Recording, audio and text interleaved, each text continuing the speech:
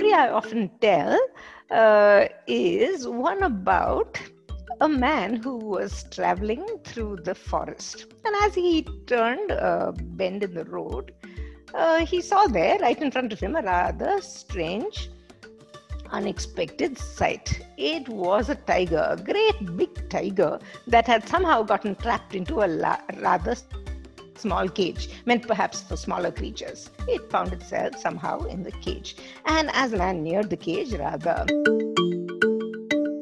My name is Angel Torero. I want to welcome you to On Mission with Chris Wright, a podcast produced by Langam Partnership. Visit langam.org to learn more about Langam. What can Christians in Indiana learn from Christians in Indonesia? How can church leaders in Mumbai equip pastors in Miami, which is where I live and serve? On this podcast, we listen in on conversations between Chris Wright and church leaders in Africa, Asia, and Latin America, where my family has their roots. We hope you discover how much wisdom the church in the West has to gain from their sisters and brothers in villages and towns around the world. This podcast is brought to you by the Langam Partnership, a ministry founded by John Stott to equip church leaders in the majority world. Visit langam.org to learn more about Langam and explore more resources from global church leaders. Our host is Dr. Christopher J.H. Wright, known to many as Chris Wright, a respected theologian and award-winning author of more than 30 books, including critically acclaimed The Mission of God, Unlocking the Bible's Grand Narrative. When he's not writing books, Chris serves as International Ministries Director for Langam. Today, Chris talks with Dr. Havilah Dharamraj. She lives and serves in a sensitive South Asian country where believers often face pressure and persecution for their faith. But this is where she is at work, training and mentoring the next generation of pastors and leaders through her teaching and writing. Through their conversation, we'll learn about building bridges between cultures and what we can learn from the church in South Asia. I hope you enjoy. Welcome to On Mission. I'm Chris Wright, and today I have a very special pleasure of talking with Dr. Havilah Dharamraj from South Asia. Welcome, Havilah. Thank you. Havilah has been teaching at a major seminary in South Asia for quite a number of years. She has been the professor of Old Testament there and still is. She was the academic dean for 7 years and is now the head of biblical studies. But before we come to that part of your career, Havilah, it would be lovely just to start with your family and your childhood and perhaps just tell us how you came to faith in our Lord Jesus Christ. I am a fourth generation Christian. So I was born into a Christian family, and being an only child, I got taken off to every meeting that went on in our church. The Sunday evening meetings, the gospel meetings, you name it. I went with my parents. And I became interested in the Old Testament. But I had to wait for a long, long time before I could come back to studying the Old Testament in a seminary. I went on from there to study biochemistry, and I taught chemistry at high school for almost a decade before the desire to study Bible, particularly Old Testament, began to grow, and God made an open door for me to be able to come study my MA and then go on to a PhD in the University of Durham in the UK through Langam. And after that, I returned to my seminary to teach Old Testament and to write. It's a wonderful story, and we'll hear a little bit more about it in a moment. But in fact, I ought to tell our listeners that they can read something of your life story in a blog that you wrote, which is on the Langam Literature website, langamliterature.org. If they go to the blog part and search your name, there's a wonderful story there. What might have happened, do you think, if you'd gone on teaching chemistry rather than moving into theology? It's an interesting hypothetical kind of question. While I was in class, of course, there was chemistry and a little bit of biochemistry even to teach. But outside of class, sitting under the mango tree during the short breaks and the lunch breaks and talking to students, I think that in retrospect, is what I consider my ministry. Long after I had taught a particular student, I remember he came back and reminded me of those conversations under the trees during the breaks. And he said, do you remember, ma'am, all those God shots you used to give us? And I thought, really? Did I do God shots? But I realize now in retrospect what valuable ministry it was to be able to have conversations with young people at such an impressionable stage of their lives. I think that's a point also we forget, is that as Christians we are teaching all the time, and sometimes it's in a classroom, sometimes it's behind a podium. You have a love for stories, obviously of the Bible stories and narratives, but your culture in South Asia also loves stories, and I've often heard you using animal fables from your own background and culture as a way of expressing profound truths, some of which are very biblical and theological. Would you like to talk about that as a means of communication and perhaps give us an example? Right. Now, storytelling is a rich and deep and vast heritage in this part of the world. And we have different genres of storytelling. We have folk tales, but we also have fables. Fables are where you have non-human actors, animals, sometimes even trees, even the sun and the moon and the stars. They become actors in the story. The fact that I did my PhD in narrative led me into all these other related fields, narrative theology being one of them, but also narrative preaching and storytelling.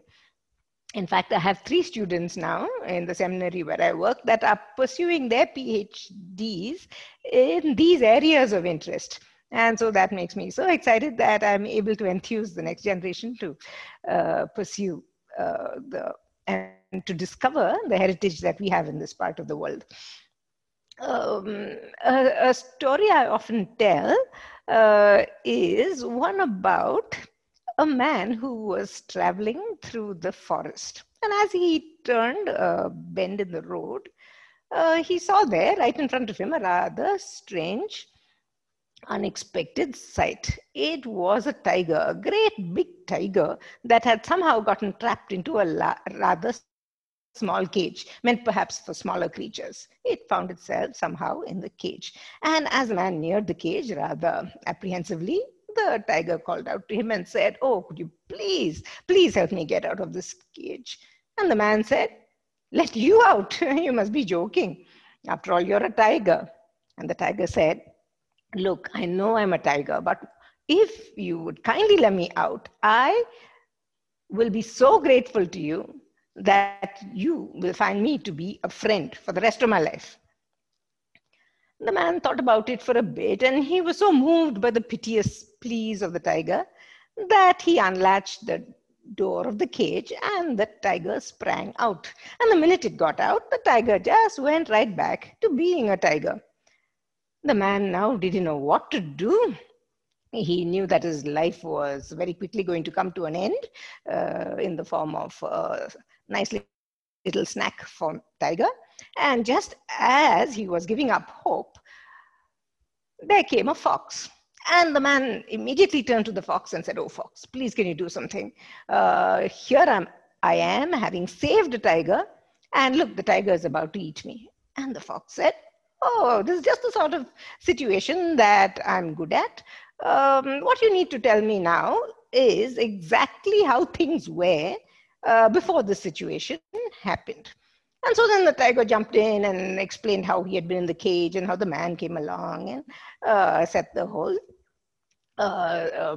scene in place. And then the fox narrowed his eyes and thought for a bit and said, "Let me get the facts straight." So here was the tiger coming along the road and the man was in the cage. And the tiger said, "No, not like that. Let me explain it again." And the tiger explained it again. And then the fox scratched his head and said, "Now let me get this straight. The cage was in the tiger and the man was coming along." And the tiger, exasperated now because he was wanting to get on with his snack, said, let me just show you how it was, and jumped into the cage. Now you know what happened next. Very quickly, the fox shut the door, and the tiger was back where he was. Strategy. If there's one thing this story might teach us, among other things, it is about strategizing. Strategizing how to set people free. And I think that is the mission that I am on in the work that I do. That is the work that God has entrusted to me. How do we set people free from cages into which they have trapped themselves, or systems, or people, or cultures, or politics have trapped them into? How do we set people free? And that, I think, is the great work of Langham also, whether it is in Langham scholars or Langham preaching or Langham literature.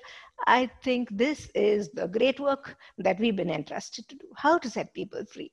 But to set people free, we need to strategize. And that is why we need PhDs. That is why we need books. That is why we need training in preaching. How to set people free from the tiger that waits to devour them. Thank you very much, Havilah. Now, tell us a little bit about your own cultural background there in South Asia. What do you love most about the part of the world where you live? What I enjoy about the culture in which I live is that it is multi-ethnic, multilingual, and also multi-religious. It's a melting pot of so many cuisines and cultures and languages and faiths even. And I think this is a wonderful environment in which to be able to talk to people about differences, whether they're differences in language or background or even faith, simply because everybody knows that everybody else is different. It becomes a wonderful starting point to be able to share my journey with Jesus. So that plurality of religion and culture and so on, you actually see as an advantage in some ways for the gospel rather than a hindrance. Exactly. In that respect, do you feel it's a bit like the early church? I mean, who these early believers went out into a world, the Roman Empire of that time, which was a very mixture of all sorts of peoples. It seems to me that your part of Asia has something in common with that. Exactly. It pushes us to be creative, perhaps, because we're constantly looking for bridges into other people's cultures or subcultures. And it's amazing how many bridges we can find through stories in the Bible and stories that they might have, and how we can spring from our subculture into theirs. There are fascinating and wonderful journeys that you can make in a environment that's so pluralistic. Is there any example you can give of what some of those bridges might be? I can think of friends of mine who were working in one particular tribal part of South Asia, where they found that there was a practice of taking a goat through the streets of the village annually and then letting it go free. And they believed that this animal carried upon it all the bad luck that might come upon the village in the year following. And they would release the animal out into the wild. We know that there is a wonderful parallel to that in the book of Leviticus, and that immediately makes a bridge. And we don't need to stop at simply drawing the parallels between what the goat does in Leviticus and what the animal would do in this particular tribal culture. We could go on from that to the good news about Jesus, who does so much more than any animal could do. And does more than just take away bad luck as well. Exactly. Now, in Asia in general, and the whole South Asia region particularly, it's not only religious plurality, but there's also a great deal of political differences. And what sort of influence do you think the Christian church is having already or can potentially have in those circumstances? Being a minority religion in this part of the world, influence in the public spheres is not a big thing. There are so few of us in percentage that we really don't stand out in the civil services or in the police services, or definitely not in politics. But I think we can ride on the shoulders of those who first came to this part of the world, bringing the good news of Jesus, and engaged seriously in two very specific areas. One is healthcare and the other is education. So these two have become a testimony or a witness to the faithful witness, or the faithful presence, shall we call it, of those who are followers of Christ. And these are areas in which there is still work to be done. These are endeavors that will never lose their relevance in this country. And I think it is faithful, trusting presence that will enable us to be an influence in this part of the world. Mm-hmm. And you speak of, obviously, of education and medical work. Those are what you might call institutional. Is there also a place for just ordinary individual Christian believers being what Jesus called salt and light, just where they are, simply by being men and women of integrity and truth and honesty and love and compassion and so on? I mean, is that also a way in which the church has an impact in society? Oh, definitely. I have heard so many times the friends of mine who work in public sphere coming back with testimonies like this. People come up to them, people of other faiths come up to them and say, look, I can trust you to be a man of integrity. Please, can you help me get this done? So that continues to be the way we can witness wherever we might be working, whether that's in the corporate world or in more traditional professions. That continues to be our witness. I think it always has been ever since the New Testament, and is part of the way we are called to be as Christian believers. Havilah, you have travelled quite a bit in the West. You've spoken at conferences and preached and taught and so on. Do you find that people here in the West are open to the kind of Bible teaching that you bring? Do people listen? I think they do. And one comment particularly comes to mind. I remember after I had done an exposition of the story of how Jacob marries Leah and Rachel, I remember someone coming up to me and saying, I didn't realize how impoverished we are in the West culturally when it comes to understanding the culture in the Bible, especially the Old Testament.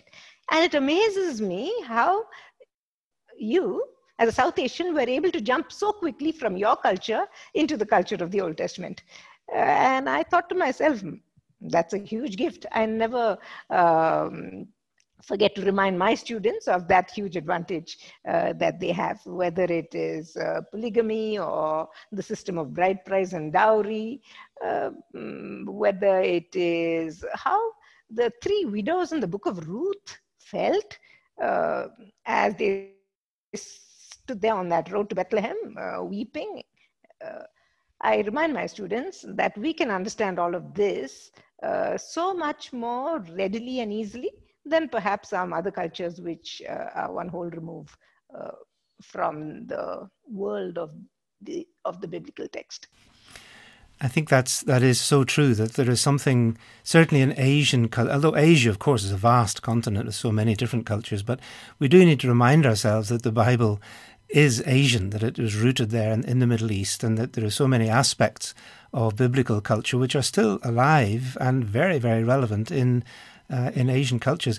I remember when I was teaching in South Asia, teaching the Pentateuch, and I got the students to read through Leviticus chapter 19 and all the laws that are there about politics, about ethnicity, about economics, about employment, about treating the disabled and so on. And I simply asked, what would it be like in this country if these laws were statute laws here? What difference would it make? And after a while, there was quite a bit of sort of hollow laughter around the room because they realized that they were very relevant and very real in that particular culture. You've also taught biblical teaching in the West. I remember just a couple of years ago that you came to the Keswick Convention, which is a major and very ancient Bible teaching convention in England. And as well as giving 2 of the evening Bible expositions, you taught 5 seminars on the Song of Solomon. And I remember that the church was quite full listening to you teaching on a part of the Bible which is so often neglected. Why did you choose that? And how did you find those particular seminars and the reaction that you got? My interest in the Song of Songs, or Song of Solomon, actually came out of another project that we had completed in 2015, and that was the South Asia Bible Commentary. This was a single volume commentary by South Asians for South Asians, and we can talk about that a little later if we like. But I was supervising a student of mine, a PhD student of mine, right? Commentary on the Song of Songs, and he tended to go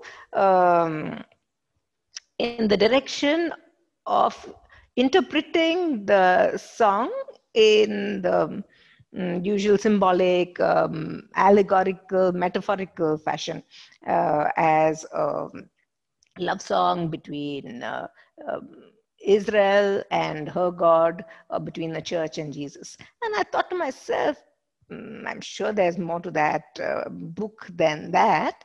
And so that got me interested in the Song of Songs. And then I went on to write a monograph, which was entitled Altogether Lovely, a thematic and intertextual reading of the Song of Songs. Thematic in that I looked at 4 themes running through the book, and intertextual in that I tried to put the Song of Songs firmly back into the canon. You know how it sometimes is looked at as a rather odd book and nobody quite knows what to do with it. It sort of sticks out like a sore thumb. This was an endeavor to let the Song of Songs have conversations with 4 other texts in the Old Testament, mostly prophetic texts, like Hosea 2 or some chapters in Ezekiel. So that is where my interest in the Song of Songs led me to that monograph. And so it was excerpts from that book that I did at Keswick. And I think what people really loved was what wonderful conversations came out of the Song of Songs speaking to other texts in the Old Testament. One lady at the end in the question time said that being with you for that week, she said it felt like being on a honeymoon with Jesus, which I thought was a lovely combination of words. Yes, yeah. we certainly very much enjoyed it. That's right. Sometimes people think, scholars who are studying Old Testament really don't have much to say to 21st century Christians and the 21st century church. But that's not true. That need not be true at all. And that is what I enjoyed most, I think. Bringing that study out of the Song of Songs into the present day context, make it relevant to listeners there at Keswick. Exactly, you certainly did. And it was also wonderful showing people what it was like to dig into the text and to see some of the things in the text that they might otherwise just have passed over, and to feel some of the power of the comparisons and the metaphors and the pictures and all of that. It was a very wonderful week. As well as doing that kind of Bible teaching, do you think that there are things that the church in South Asia can speak into the churches of the West. What do we in the West need to hear as part of the voice of the global church from your part of the world?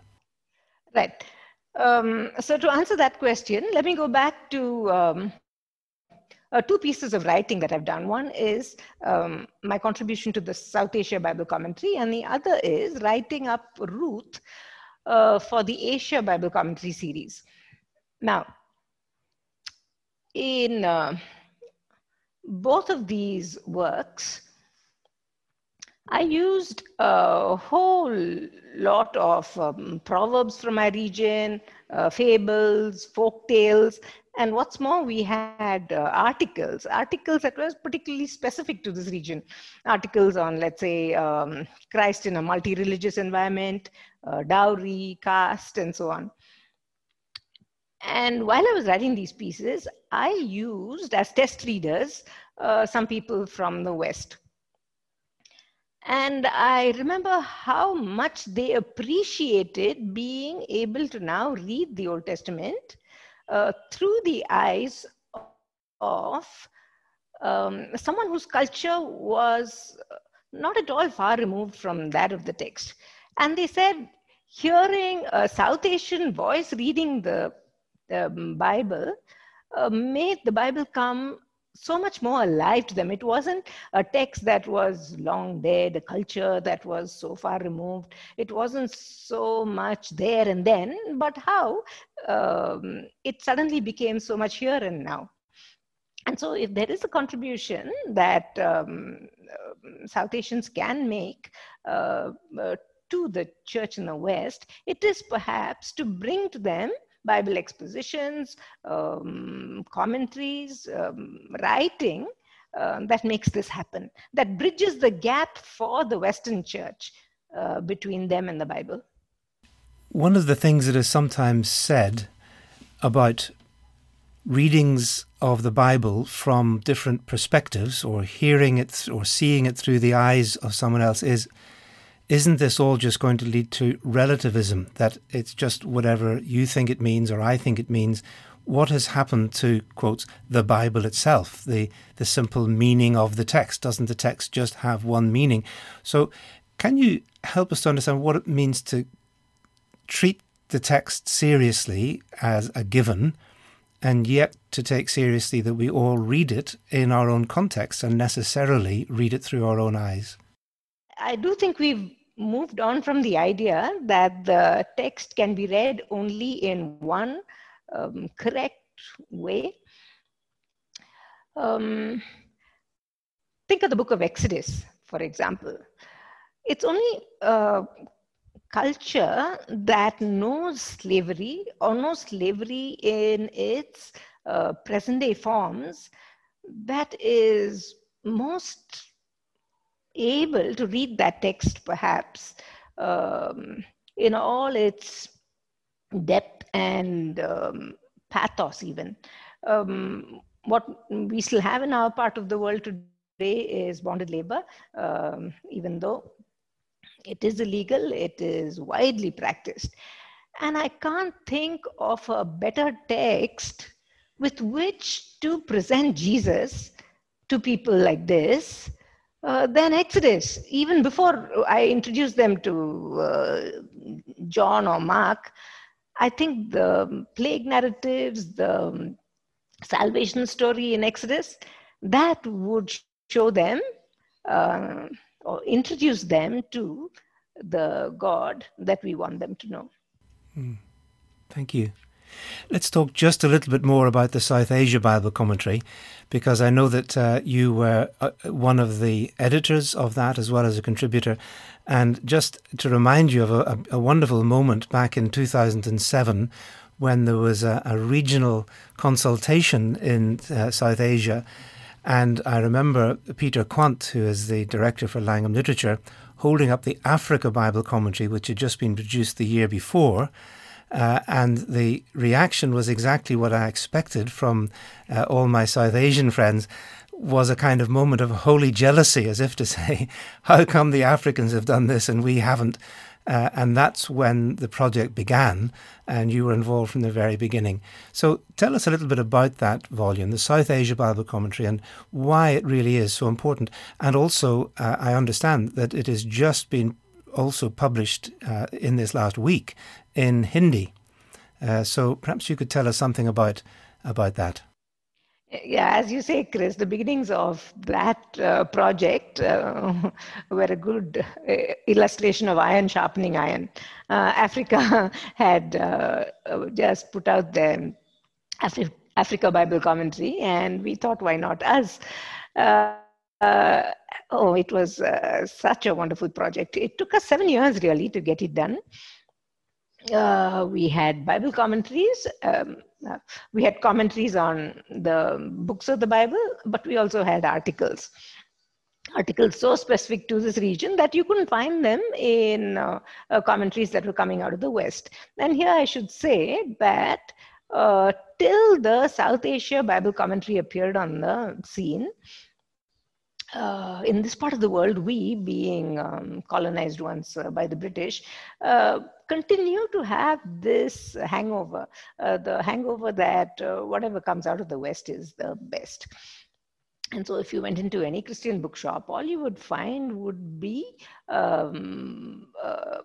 devotional books, commentaries, any Christian literature written by Westerners, and nearly always white male scholars. And so here was a wonderful opportunity to provide a corrective here, and it was a labor of love. So it's wonderful to publish one volume commentary on the whole Bible, but there's more to be needed, isn't there? What has happened since as a result of that project? After the South Asia Bible Commentary came up in English in the years that followed, we've had multiple translation projects. So now that commentary is coming out in at least 5 other languages specific to this region. Languages that are spoken by millions of people. You know, if there's one thing we don't lack in this part of the world, it's people. So that has been such a wonderful adventure post the production of the English South Asia Bible Commentary.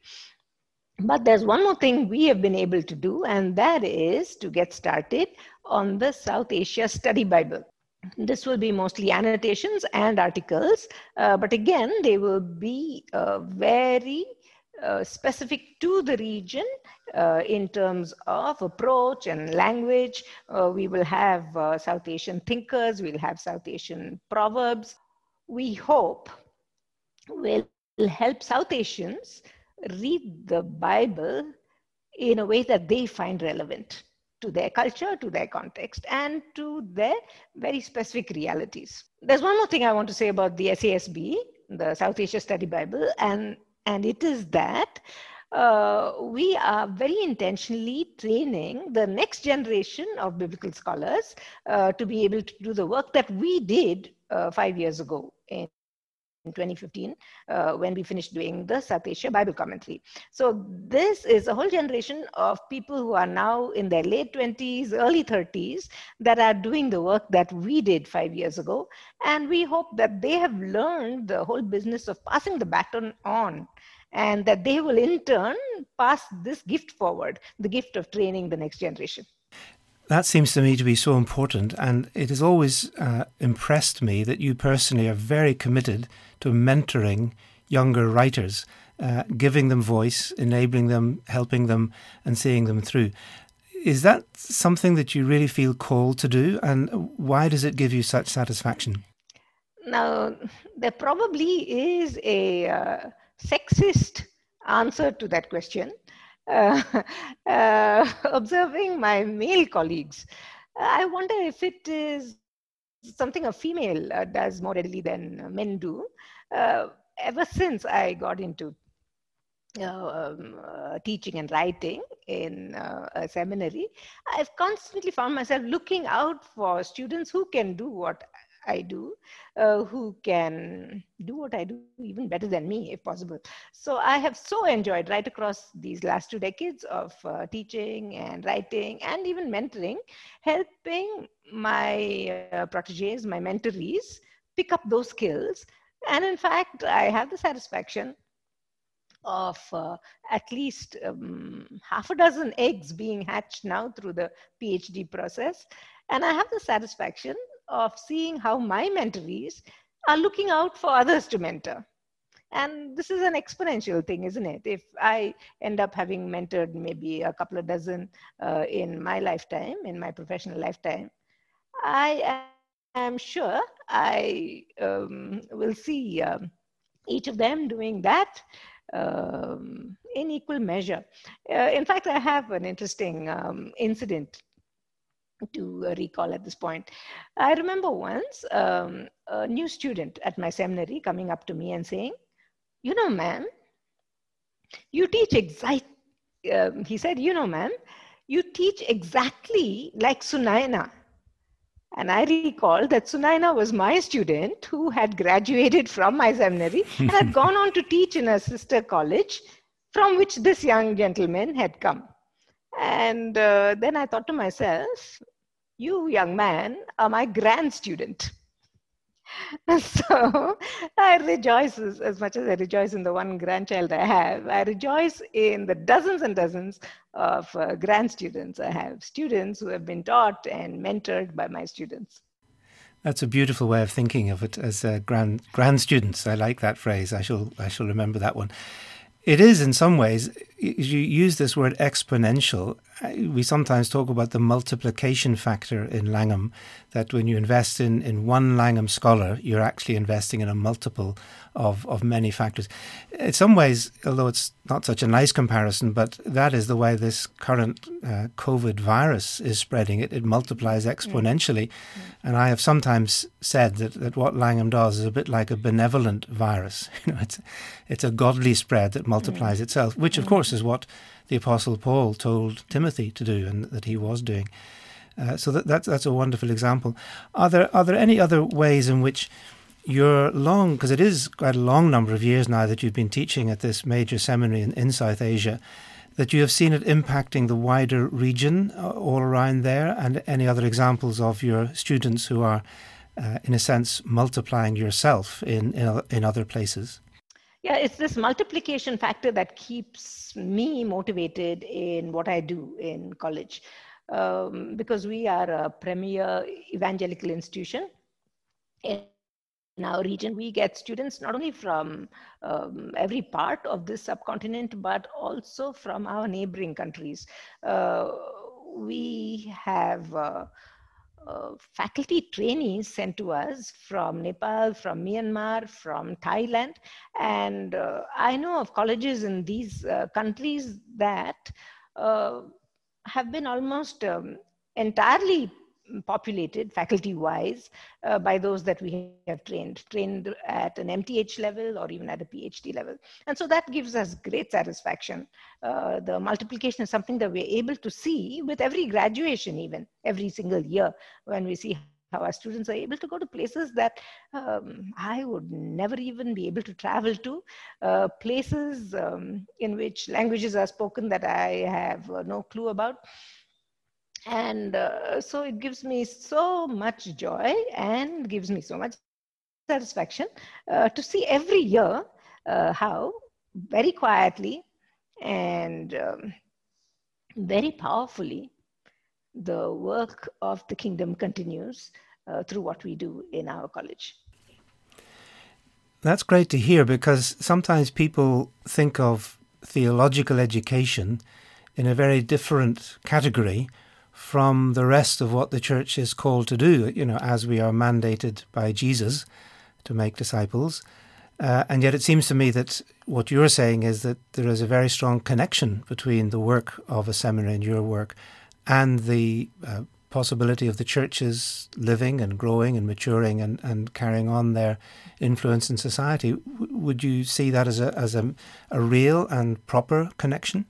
Oh, very much so. Even over the past month, I've been supervising a couple of reflection papers, thought papers, even research essays on strategizing for the post-COVID world.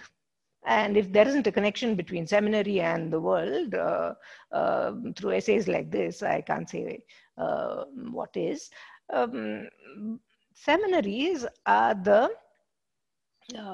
think tanks, the powerhouses in which strategy can be formulated. And that comes not out of one student's head or one faculty member's head. It comes out of our collective wisdom and through the cross-pollination that we have when we work together as partners, as co-laborers, students and faculty together. I think this whole COVID situation and how much the church can learn from this situation to flourish in a post-COVID world. I think that is what seminaries are about or should be about. A few moments ago, we were talking about the possibility that your desire to multiply yourself, to bear fruit in that way, could perhaps be, especially because you're a woman and a mother, and there's something motherly about nurturing and bringing new life. You are a woman, and I'm just wondering, in your culture there in South Asia, is your experience normal or common? I mean, it does seem as if you yourself are accepted in your seminary and indeed in your local church as a woman in leadership and in teaching and preaching. And I just wonder, how has that experience been for you? Is it a struggle or how does it work? There's pros and cons to being a woman in a male-dominated discipline like theological studies. But I've tried to look for advantages and maximize them. I know that my particular college has been very, very affirming and supportive of me right through my PhD journey, and now as I teach and offer leadership within the college. I can also bear witness to the fact that it is a lonely journey. Perhaps the reason why I often try to pick out women students to mentor is so that perhaps the next generation may not have a journey as lonely as I have had. I know that since I became head of the Department of Old Testament and now the Department of Biblical Studies, I know that women have flocked to these departments, which are traditionally male domain, in much, much larger numbers. In fact, I so enjoyed showing off my women candidates. I'd have them stand up at chapel and perform a song in Hebrew sometimes, just to show them off and to let the community, whether male or female, get used to the fact that women are now in core disciplines, whether it's New Testament, Old Testament, or theology. So this is something that I've really enjoyed doing to help it be an easier journey for the next generation. And of course, as we were saying earlier, you have the incredible support of an encouraging husband, Dharamraj, who strikes me as someone who must regularly recite Proverbs 31 in relation to yourself as a woman of worth, whom he praises, and I've heard him praise you. So it's a very biblical thing to do, to have a supportive husband in your ministry of leading and teaching. Yeah. Exactly. Yeah, not just one who praises and enjoys whatever I've been able to accomplish, but someone who very dedicatedly prays for me as well. And so I'm so glad that he does that. Well, let's come to your family, so Dharamraj, and tell us a little bit then about your children and your grandchild and how things are for you at the moment. Right. Dharam and I, we have 2 children. Our daughter is now 33 and she's a speech pathologist. She lives in Phoenix, Arizona because she married someone who went to live in the States. Our son is 30 and he has been working with security company in Israel in the area of anti-terrorism intelligence. And right now he is carrying on with MPhil in South Asian Studies, largely in that same field of interest in the University of Cambridge. What he will go on to do after that, we are not so sure, but we're waiting for God to show us the possibilities. Our son and his wife have a little son, 3-year-old called Nathan. Wonderful. And this whole COVID thing, of course, has affected your part of the world severely. Are you and your family surviving that? Are you all right? And how has it affected where you are and where you live? What has happened over this year has been a wonderful wake-up call to the church in my part of the world. Till now, we used to be largely insulated from the world we lived in. When I say we, I'm talking about evangelical Protestants mainly. But this whole experience, the last 6 months, have given us, shall I say, these last 6 months have pushed us into intentional engagement with those outside the church. Local churches have been involved in humanitarian work. They've been engaging with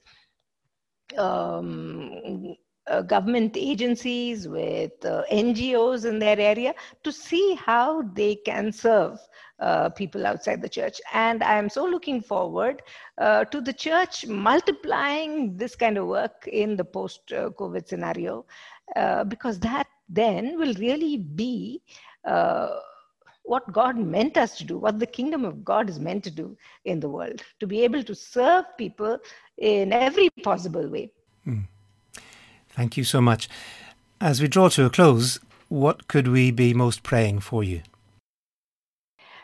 Before COVID struck, I had started thinking about what I want to do with the next phase of my life as I approach retirement age in seminary I'm teaching. And then COVID did a big hold on everything and has given me a whole lot more time to be thinking, what should I do in the next phase, which will help me to steward well all the gifts that now I see I have in terms of teaching, in terms of training others to teach, in terms of writing, in terms of mentoring. So I'm waiting to see what God wants me to do in, say, the next 10 years, the years ahead of me post-retirement. So that's something you could pray with me for. Thank you.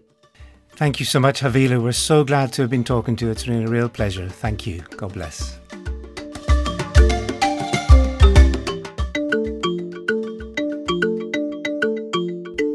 That's it for today's episode. I'm so grateful for that conversation and how Havilah really brings the Old Testament to life for us today. Again, I'm Angel Torero, and thank you for joining me for On Mission with Chris Wright, a podcast produced by Langum Partnership. Visit langum.org to discover how they multiply and equip leaders around the world. If you enjoyed today's conversation, will you let us know by giving us a review and sharing this with a friend? And then join me for future episodes where we'll be talking to leaders in Zambia, Palestine, Kenya, Brazil, and beyond. We look forward to having you join for our next episode of On Mission with Chris Wright. In the meantime, God bless.